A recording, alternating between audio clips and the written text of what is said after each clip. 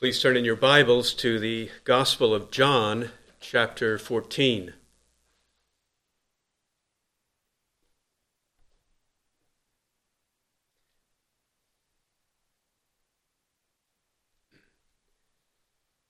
John chapter 14, I'll read verse 13 through the beginning of verse 17.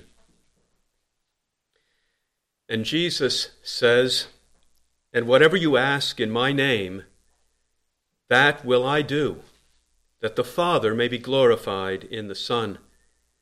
If you ask me anything in my name, I will do it. If you love me, you will keep my commandments. And I will ask the Father, and he will give you another helper, that he may be with you forever, that is, the Spirit of truth." Let's once again pray together before we look at God's word. Father in heaven, we ask your help, your blessing upon your truth today. We cannot speak, we cannot receive the word without the help of the Holy Spirit. And so we pray that you would send him to each one of our hearts according to our need, that you would enlighten us and give truth to us today. And for us who believe, may we rejoice in all that you have said. And for those who do not know you, may their hearts be opened to receive the things that are spoken. We pray that you would bless now our thoughts together and bless the word to us in Jesus' name. Amen. In our recent sermons, we have been considering the heart of Jesus now that he has been exalted back into heaven, and we are still here on earth as his disciples. What is the heart of Christ toward us? Now that he has returned to the throne of God, we still are here present in this world of sin and so much temptation. And if ever there was a place in the Scripture where we could find the answer to that question, and to discover the heart of Jesus toward us, it is in this upper room discourse that John records for us here in John 13 through 17, because in these chapters Jesus speaks and he anticipates his return to his heavenly Father. And this is what is central and uppermost upon his mind throughout everything that he says. He knows what lies before him in his coming crucifixion on the next day, but he will rise again from the dead, and 40 days later he will ascend back into heaven and take his seat in glory at the right hand of God the Father. And this is what his eyes are upon in everything he says in these chapters, as John tells us in chapter 13 in verse 1, as he introduces this upper room discourse. He says, Jesus, knowing that his hour had come, that he should depart out of this world to the Father. And this is his heart, having loved his own who were in the world, he will love them to the end. And so, this is his heart of love and affection toward us. In the world, he will love us to the very end of life. He will love us until we enter into his eternal kingdom. He will love us to the end. And that is the heart that he discloses to us throughout this upper room discourse. He speaks here to alleviate the sorrow of his disciples who have just learned of his departure, his soon departure from them. He speaks words here of comfort and love and peace to them throughout this night. This was the eve of his death by crucifixion. In a very short time, he would find himself in the Garden of Gethsemane, where he would be prostrate upon his face, and his sweat would be like drops of blood falling down upon the ground in agony there.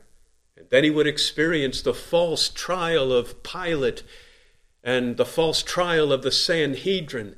He would be sentenced to death. He would be scourged. He would be taken to Gethsemane, and he would hang upon a cross naked for human sin. And he would die upon that cross to remove our sin. If ever there was a time when we might excuse Jesus for a little self-absorption, if ever there was a time when we might understand that he was concerned over his own needs, it would be now on this night. But throughout this Last Supper, all of his attention is focused upon the needs of his disciples and giving to them the comfort, the love, the encouragement that they need. Usually when one is dying, his friends gather around him to comfort him. But Jesus is the one about to die here, and his friends are gathered around him, but he is the one who is giving comfort to them.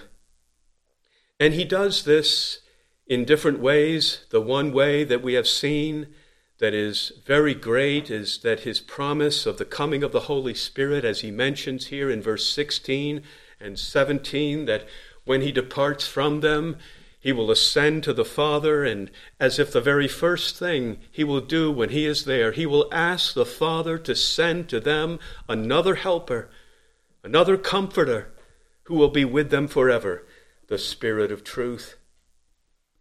He is the Spirit of truth, Jesus says. And he will speak to you. He will speak to you only truth concerning my love for you. And you may believe every word that he says, because only truth comes from him. He proceeds from the Father, and I myself will send him, and everything that he says to you will be truth. He will glorify me. He will bear witness of me, and he will speak to you many words of love. Jesus has already told them that he is leaving them. But in verse 18 here, he says, I will not leave you as orphans, but I will come to you. I will come to you by this helper, the Holy Spirit, whom I will send. And Jesus speaks in these chapters as if the Holy Spirit will be for them an even better and more abiding comforter than he has ever been to them. Because when the Holy Spirit comes, he will not be with them for just a little while, but he says he will be with you forever. At the end of verse 16, he may be with you forever. And if they were to say, well, you are departing from us as you have said, and you are sending to us another helper, and then perhaps they would object and say, well, this other helper, will he leave us too, as you are doing with us? And Jesus would respond to them and say, no, he will never leave you. He will be with you forever. The Spirit of truth will abide with you forever. And he will not only come beside you to comfort you, but he will dwell in you. The Holy Spirit will come and be in you forever. This is his great comfort to the disciples throughout this night. And so we can understand, as later in chapter 16, Jesus will say to them, it is to your advantage that I go away. It is to your benefit. It is to your gain that I depart from you. For if I do not depart from you, the helper will not come. But if I depart, if I leave you, I will send him to you. And so as we continue to look this morning at this same theme of the love of Christ for his disciples, now that he is exalted into heaven, we continue to look at it here in the Upper Room Discourse. And our subject this morning is his promises of prayer in verses 13 and 14. This is one of the great evidences of the continuing love of Christ for us as his disciples, as he is in heaven and we are on earth. He makes these promises of prayer, verses 13 and 14. And whatever you ask in my name, that will I do, that the Father may be glorified in the Son. If you ask me anything in my name, I will do it. Jesus makes here what we might consider two promises of prayer, one in each verse, each promise very similar to the other. In both verses, we are the ones who ask, we are the ones who are on earth, and he is in heaven, and he is the one who hears, and he is the one who answers our prayers. He anticipates his going to the Father. We see at the end of verse 12, he says, because I go to the Father, and so he is with the Father in heaven now. We are on earth, we ask. This is prayer. A very simple thing that we are the ones who ask. He is in heaven, and he hears us, and he answers our prayers. He gives two very wide and open and abundantly generous promises of prayer to us. He says, whatever you ask, in verse 13. And in verse 14, he says, and if you ask anything in my name, I will do it for you. This is the intercessory ministry of Jesus that he is looking forward to as he ascends back to the right hand of his heavenly Father. He knows that his work of salvation on earth is now finished, and he is done here, and he will ascend back into heaven, and this is what he will be doing as he sits upon his throne there. He will be our intercessor. We will call upon him in prayer, and he will hear us on his throne, and he will use his divine power to answer us here on earth. Jesus did not give these promises of prayer out of thin air or out of the blue or out of nothing, but they are given in the context of this Last Supper and this upper room discourse, which we will have time to consider the connections this day. The disciples have heard of his coming death many times. He spoke of it in the Gospels on other occasions. Different times he would speak of his coming death in Jerusalem, and he was going to Jerusalem, and they knew that he had spoken of these things so often, but now on this last night, the reality and the truth of it has suddenly dawned upon them, and it has all become very real to them, and their hearts are filled with distress and sorrow over his coming departure. They have been in the presence of Jesus for more than 3 years. Every day of that time, they were able to come to him and speak to him most freely. They had very sweet fellowship in the presence of Jesus. There was glory about everything that Jesus said. He had been their master. He had been their constant companion and friend. He was their guide in every time of perplexity, their comfort in time of need. He was their great teacher. They could always come to him and freely speak with him about their needs and their questions, as they even do this night. But now he has told them, he says to them back in the previous chapter, he said, little children, I am with you a little while longer, only for a little while longer. And where I am going, he said, you cannot come.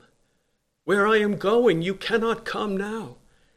And we see in verse 2 of this chapter that Jesus has spoken of his going to his Father's house. He said, in my Father's house there are many dwelling places. If it were not so, I would have told you, for I go to prepare a place for you. And when the disciples heard of his departure, they thought that it meant the end of all fellowship with Jesus, of all communication with him, of all speaking to him. They would not see him anymore. And they thought this meant they would not be able to speak with him anymore. They would have no more fellowship with him as they had known for so long. Jesus said, where I am going, you cannot come. And they thought that meant, where I am going, you cannot speak with me anymore. But by these promises, Jesus tells them that it is not true. Even after I ascend to my Father in heaven, you will still be able to speak with me. I will be in glory. I will be upon my Father's throne. And you may still come and speak with me, and I will hear you even from that throne. The great distance that there will be between me and you, I in heaven, you still upon earth, that very great distance between you and me, it will be no hindrance. It will be no hindrance to me hearing you when you pray. You may come and you may ask whatever you wish. You may come and anything you ask, I will hear, and I will do it for you. So we ask this morning, where is Jesus? He is exalted back into heaven. And we ask, what is he doing now that he is exalted back to his Father's throne in heaven? This is what he is doing. His ear is open and his heart is fully inclined to us in prayer. This is what he is doing. He is waiting for messages to be sent from his disciples up to him in heaven. Whatever we ask and anything, he will do it for us.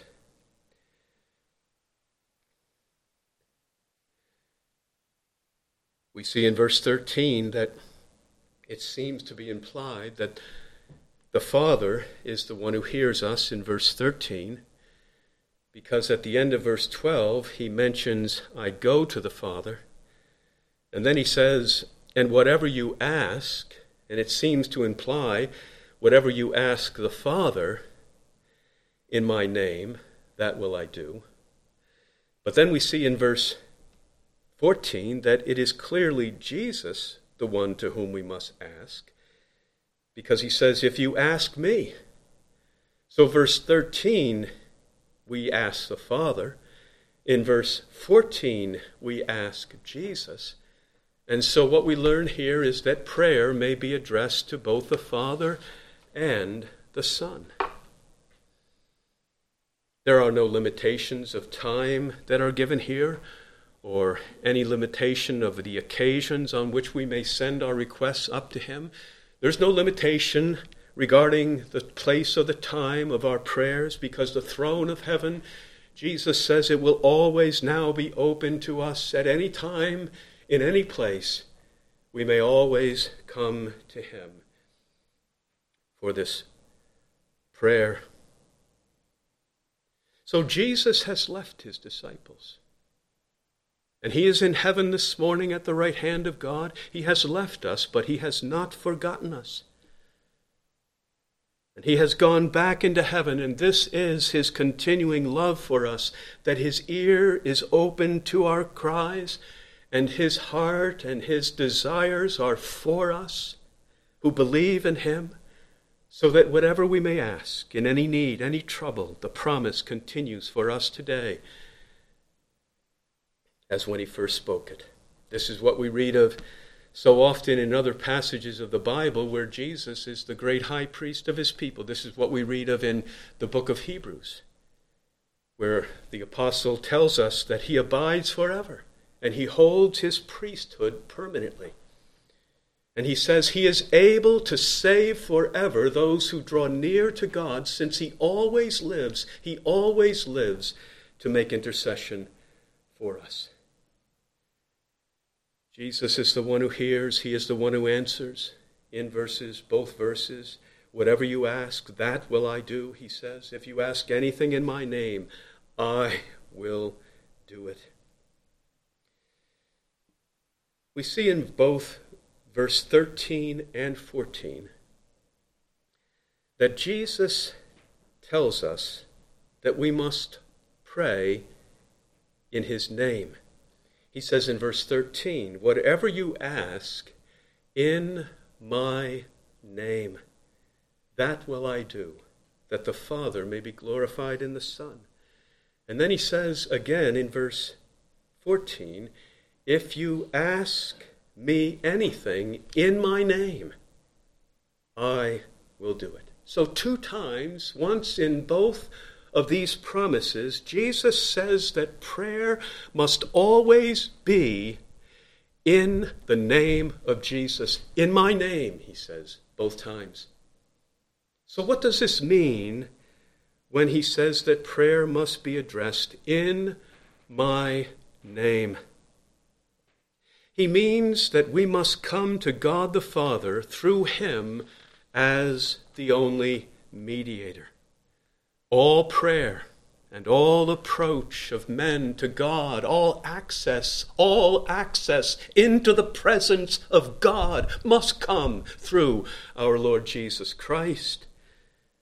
Paul says in 1 Timothy chapter 2, there is one God and one mediator between God and men, the man Christ Jesus. One mediator, Christ Jesus. Jesus is the only name that is given among men by which we must come to the Father.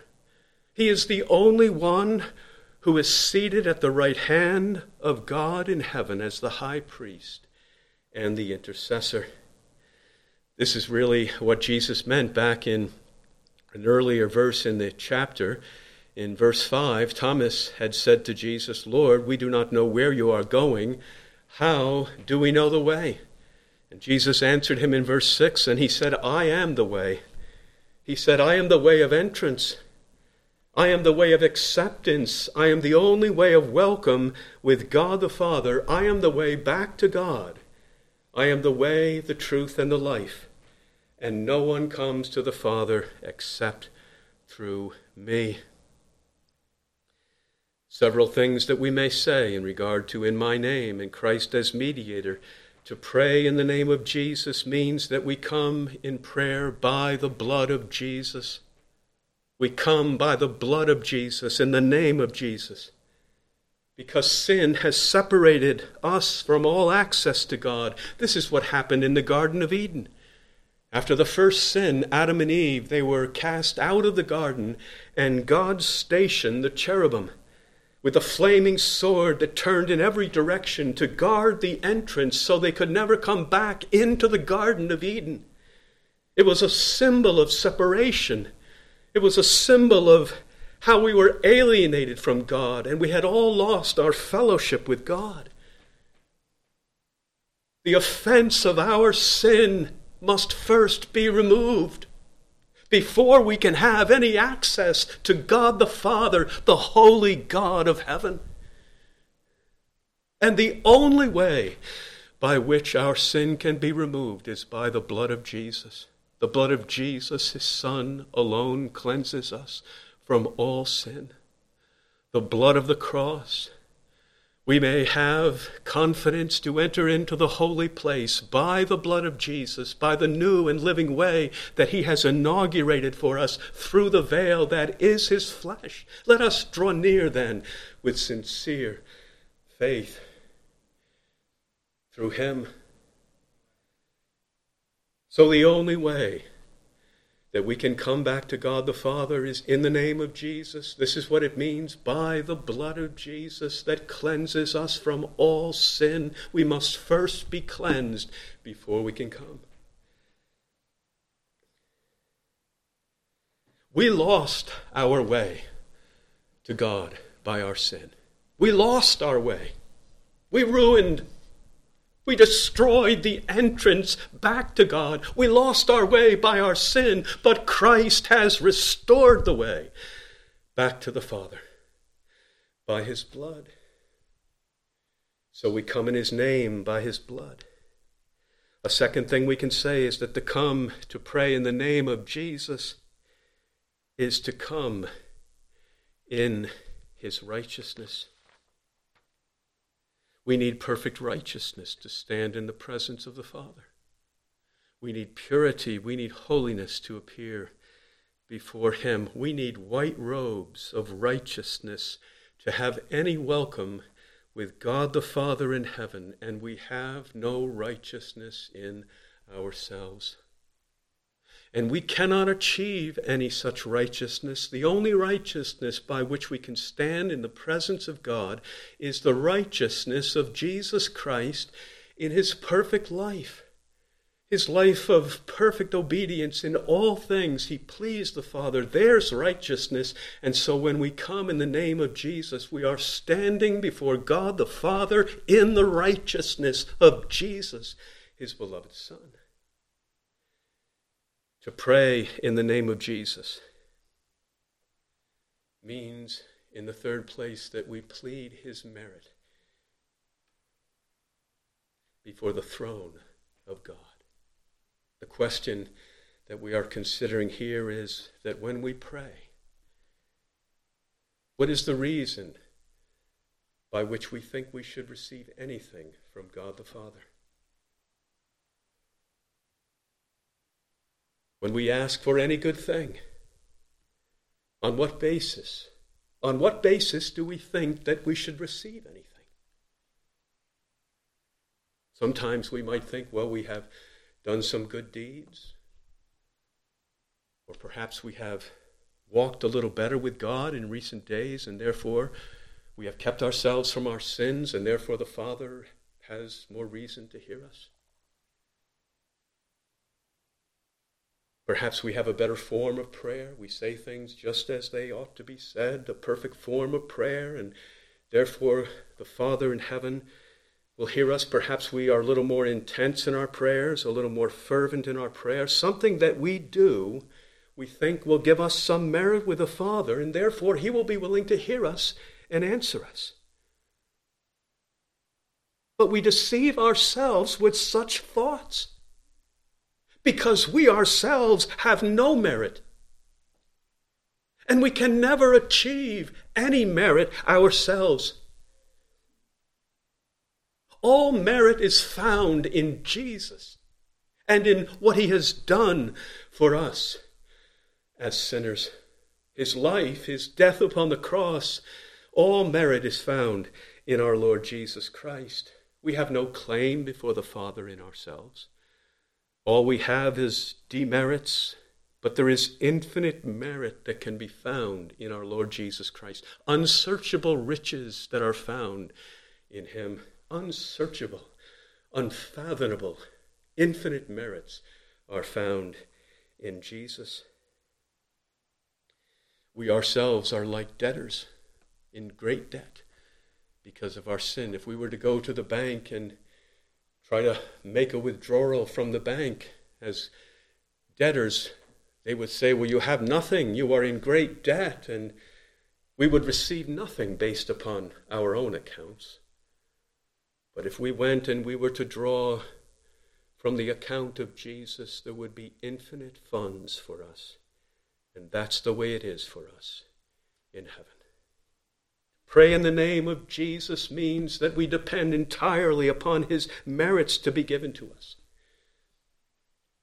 In the name, he says, in my name.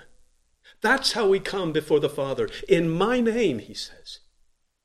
There is no more powerful name in heaven than the name of Jesus. His name has been exalted above all others. There is no one more known, no one more wonderful, no one more exalted in that place of glory, no person more honored than Jesus and the name of Jesus. There is no name that has more influence with God the Father. There is no name that has more power and authority and sway with him than the name of Jesus.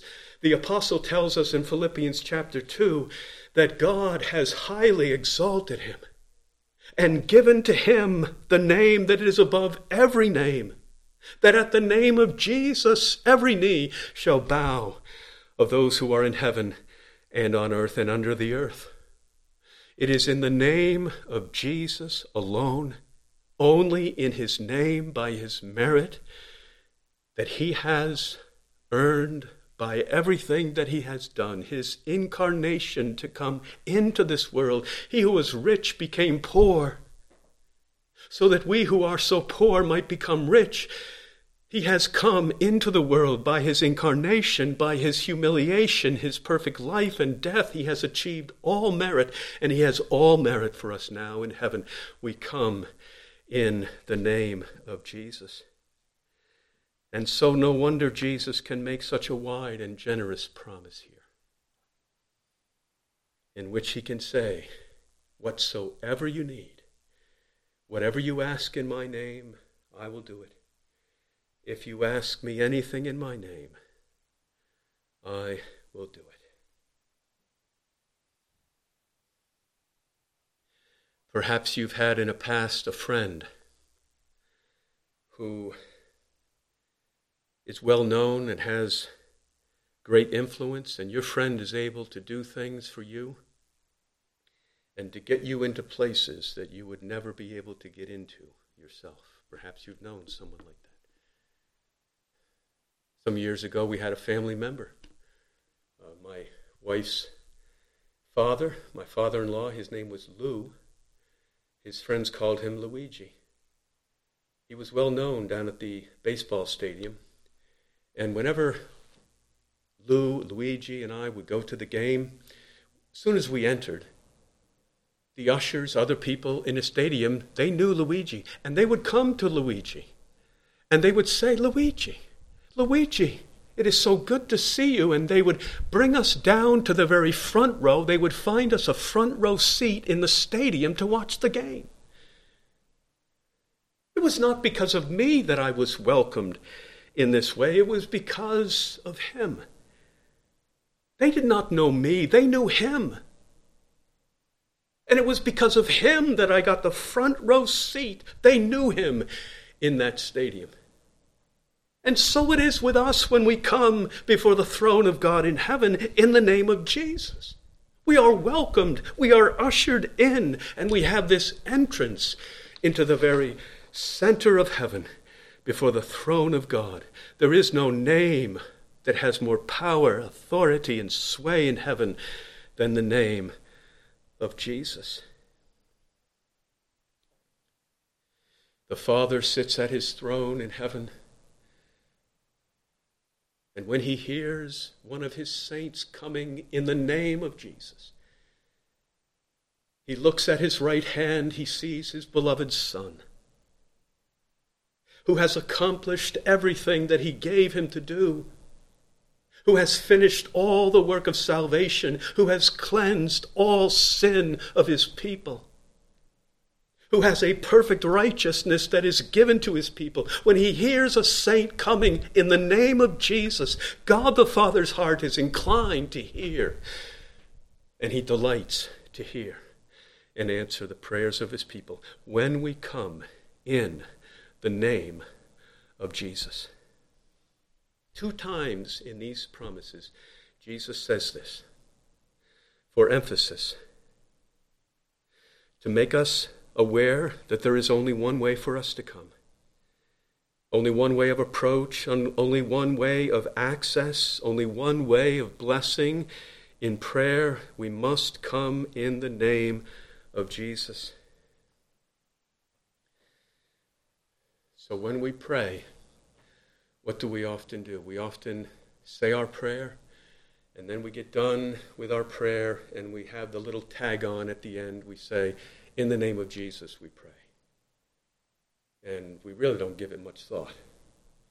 Just a little thing we say by rote at the end of our prayers, but it really ought to be much more to us. And I am not saying that we should say in the beginning of our prayers, we come in the name of Jesus. That would not be wrong if we were to say it. I am not saying that we need to have that form. But what I am saying is that in all of our prayers, we must be always conscious, always fully aware, with our faith fixed upon him alone, that we are coming only in the name of Jesus. We are coming only by his blood. We are standing only in his righteousness. And we are pleading nothing from ourselves, but only his merit in answer to our prayers.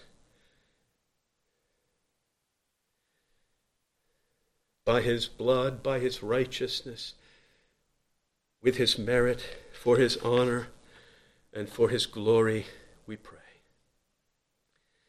So Jesus makes this very broad and open promise to us. He says to us, whatever you ask, in verse 13. In verse 14, he says, and if you ask anything in my name, I will do it.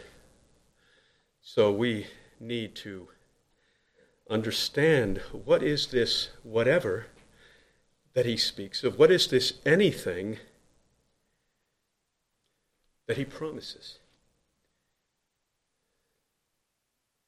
Does this mean that we may ask for any worldly thing? Any earthly pleasure that we desire in the Father, and Jesus will fulfill it for us? These promises are often misinterpreted when they are taken to mean such things that we may ask for more money, better jobs, more possessions, and a life of comfort and ease. That's the way of the health, wealth, and prosperity gospel. That's the way these verses are used among them. But Jesus' great interest here and throughout the gospel is for our salvation, our eternal salvation. And he knows very often that for him to give us more of the earthly things that we think we need and desire, that it would not be good for our souls, for our spiritual life. He will give us our daily bread. He will meet our physical needs in this life, but he will never give us things that are harmful to our souls. He would rather let us struggle for earthly things, that we might know our dependence upon him continually, because that would be better for our souls than to give us earthly things. The words here, whatever and anything, must be taken in the context of the spiritual needs that Jesus is speaking of in the context here. Often we look at these two verses of Scripture. What do? We pull them out of the context, and that's always a problem in interpreting Scripture. What we need to do is see how these promises fit in the rest of this passage of the Scripture to help us to understand the spiritual things that Jesus is speaking of. Now, we could simply go to verse 16, and there he is saying to them, I will ask the Father, and he will give you another helper, the Holy Spirit. So in verses 13 and 14, we are the ones who pray. And then in verse 16 and 17, Jesus prays to the Father that we might receive more of the Holy Spirit. So there we have it, and we have covered that extensively in our previous sermons. The gift of the Holy Spirit. That's the context. Anything you need of the power, the grace, and the help of the Holy Spirit, whatever you ask in regard to that, I will give to you. But this morning as we close, we have only one thought from the passage in regard to the prayers and in the promises of prayer. And then, Lord willing, tonight we'll consider some others. The first thing we say this morning is that the promises of prayer are for our spiritual needs in the Christian life. They are for our spiritual needs in the Christian life. If we look back to verse 2, Jesus has spoken of returning to his heavenly Father. He is going there, he says, at the end of verse 2, to prepare a place for you. And then he says in verse 3, he says, and if I go and prepare a place for you, I will come again and receive you to myself, that where I am, there you may be also. That is the end of his work in heaven. He speaks here of his second coming, and his great concern is that when he returns, he will receive us to himself, and what is implied is that we ourselves will be ready to meet him when he returns. We will be prepared to stand before him, as he so often speaks of in the other Gospels. So we may even look at verse 3, and if we bring in other passages from the other Gospels, we can read it in this way. And if I go and prepare a place for you, I will come again, and may you be ready, and may you be prepared to meet me when I come again, so that I may receive you to myself, that where I am, there you may be also. So between now and his second coming, there is that narrow way that leads to eternal life. And we must follow him by faith and obedience. We must keep his commandments, as he says down in verse 15. If you love me, we must love him, and you will keep my commandments. We must continue to keep his commandments. The narrow way is not a quick and easy path to travel. For most of us, it is a very long, it seems to us a long path. Years upon years, decades of faith, obedience, trials, temptations, decades of labor, perseverance. It is a way of dangers. The narrow way is a way of many snares, many toils, snares, dangers. There are temptations. There is the spiritual warfare that we must fight every day along that way, the flaming missiles of the evil one being shot down upon us. There are many places for us to stumble along the way. There are battles that we must fight. There are wounds that we will feel, trials, tribulations, difficulties, persecutions, disappointments and setbacks. There are troubles, there are sorrows and griefs. All of these things we must pass through, and our faith will be tried. Along that narrow way, our faith will be tried like gold that is placed into a fiery furnace to test its sincerity and its genuineness.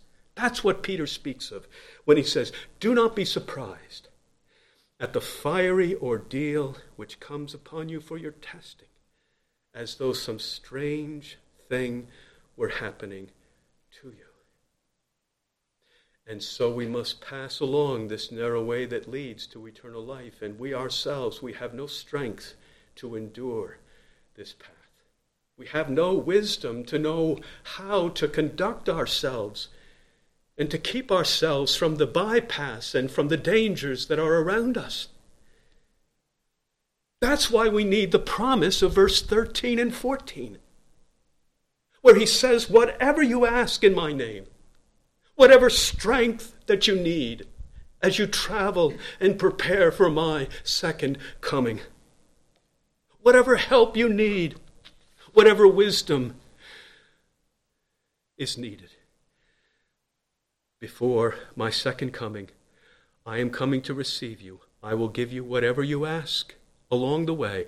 I will give you anything. If you ask anything, any grace, any protection that is needed, any provision that is needed, I will not withhold it from you.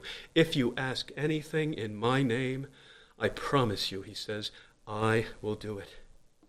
And so it is the context. It is in the context of his second return and our need to be prepared and ready for his appearing. That's the context in which the prayer, the promises are given. The needs of Jesus' disciples are so many. Even within this room with just a few people, the needs of one saint is so different from the needs of another saint. The needs that we have at one time in life are different at another time in life. Different needs when we are young, different needs when we are old. The wisdom that we need for today is not enough for tomorrow. The needs of Jesus' people in different nations around the world today are very different from one another. The need that we have for wisdom, strength, and grace to be faithful to Jesus in this country is very different from the grace and strength needed by other disciples in other parts of the world. And the needs we have today are different from the needs of saints centuries ago. And so there is this great variety, the varied needs of all the saints, and so the promise must be as wide as all the needs of the saints, and so he gives the promise, whatever you need.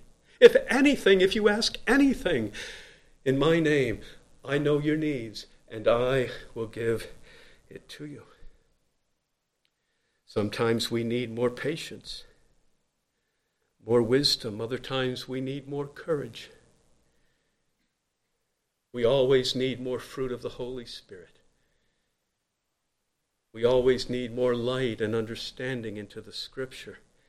Sometimes our souls become dull, cold, and distant to God. Sometimes we need reviving. Our souls, as the psalmist said, my soul is like a wineskin in the smoke. That's dry.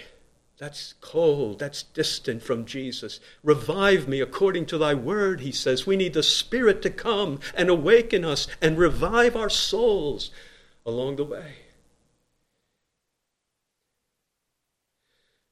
So we have all these needs by which we have nothing in ourselves. We must receive it all from Jesus that we might walk safely on the narrow way that leads to life.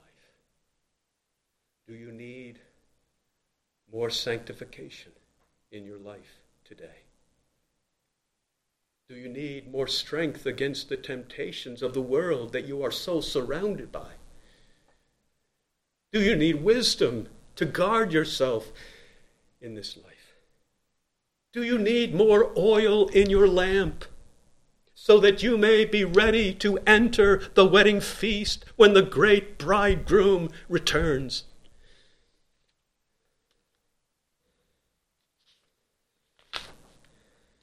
Or do you need, as Jesus said to the church of Laodicea, do you need gold that is refined by fire that you may become truly rich? Do you need white garments to cover your shame? Do you need eye salve to anoint your eyes that you might see? Jesus invites us here to come, and he will give us whatever we need. Whatever you ask in my name, if you need anything in my name, I will do it for you.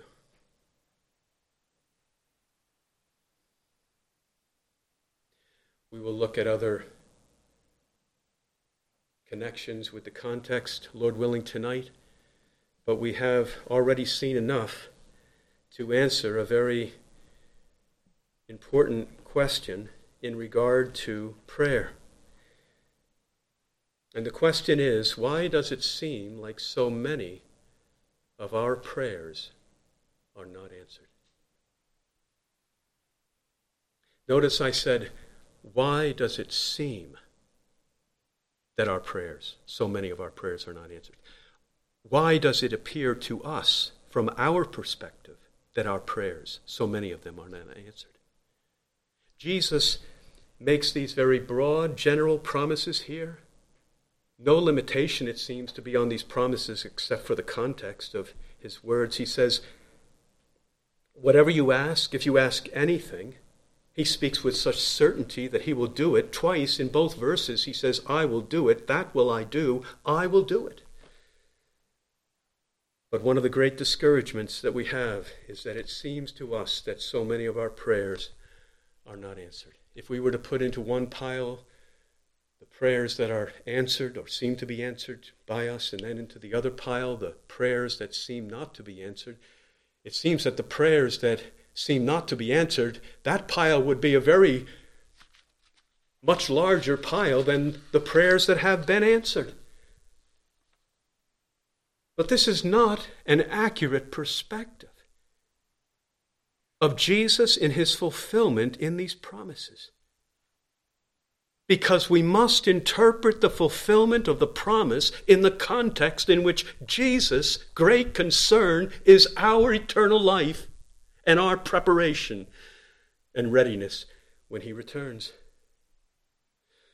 So let me ask the question, are you still walking on the narrow way that leads to eternal life? Are you still reading your Bible daily? Are you still in the secret place, day by day, spending time with the Lord Jesus in secret fellowship with him? Are you still believing in him? Do you still love to hear the word of God in the church? Do you still believe what you hear? If you do, then that is your perseverance in the faith. And that is Jesus' answer to these prayers. Are we still walking in obedience to his commandments, as he says in verse 15? Still pursuing holiness, still striving to keep ourselves from the sins of this present world. We are weak, we are faltering, yes, but our efforts are there, and they are real, and they are sincere. And when we fall, we go continually to the blood of Jesus. We have no other hope. We have no other place to go. Do we still love him? And do we love to see him in the gospel? And do we love to rejoice in him? Do we say we wish to see Jesus, and we see his lovely face in the word of God, and we rejoice over all that the Bible says to us? If these things are true, then they are the evidence to us of his fulfillment of his promise. I am coming again. I am there in heaven preparing a place for you. I will come again and receive you to myself, and you must be ready for me when I come. And so whatever you ask, I will do it for you. And if you ask anything in my name, I will do it for you. And so what he has been doing year after year, day after day, year after year, decade after decade for us, is giving us the grace, the strength, the wisdom, the help that we need to persevere on that way and to be ready for him when he returns. If we have been Christians for any length of time, we have been through trials and temptations. And every trial and every temptation is an opportunity for us to depart from the Lord and to give up our faith. That's what it is.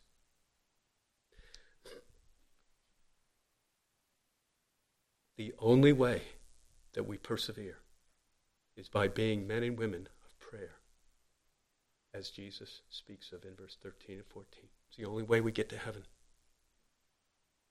We have seen many depart from the way. And it happens often. And the reason why it happens can often, I would say almost always, be traced to this point, that they lose their heart of prayer and fellowship with Jesus. That's where it all begins. They no longer come in verse 13 and 14 with their prayers.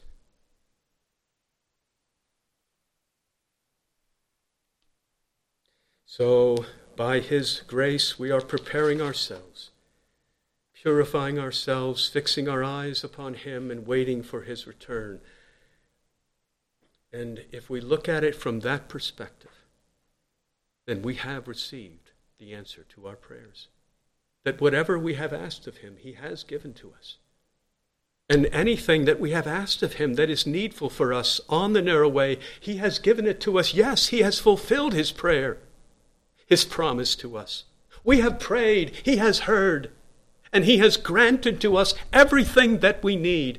And our hope is he will continue to do so to the very end. He loves us in the world now, and he will love us to the end. And so this is his perspective as he looks down upon us, that he is faithful to his promises always. And this is his continuing love for us. Not an earthly, short-sighted love to give us things that would be passing pleasures of the world and things that would do us no eternal good, but he has a true, lasting, and everlasting love by which he gives us everything needful in the Christian life. So we must continue to pray. We must not lose heart over these promises. We must not misinterpret them.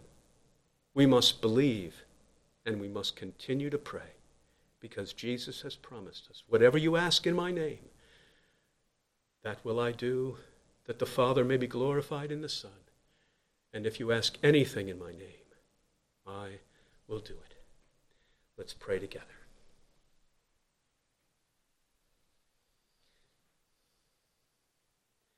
Father and gracious God in heaven, thank you for the word of Jesus to us this morning.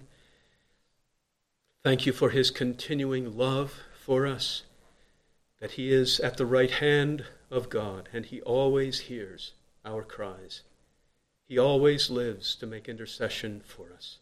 Lord Jesus, strengthen our faith, increase our understanding, our trust in you. Help us never to turn away from the secret place of prayer, that we may cast these things upon you. We pray that you would hear us now and bless your word to us. In Jesus' name, amen.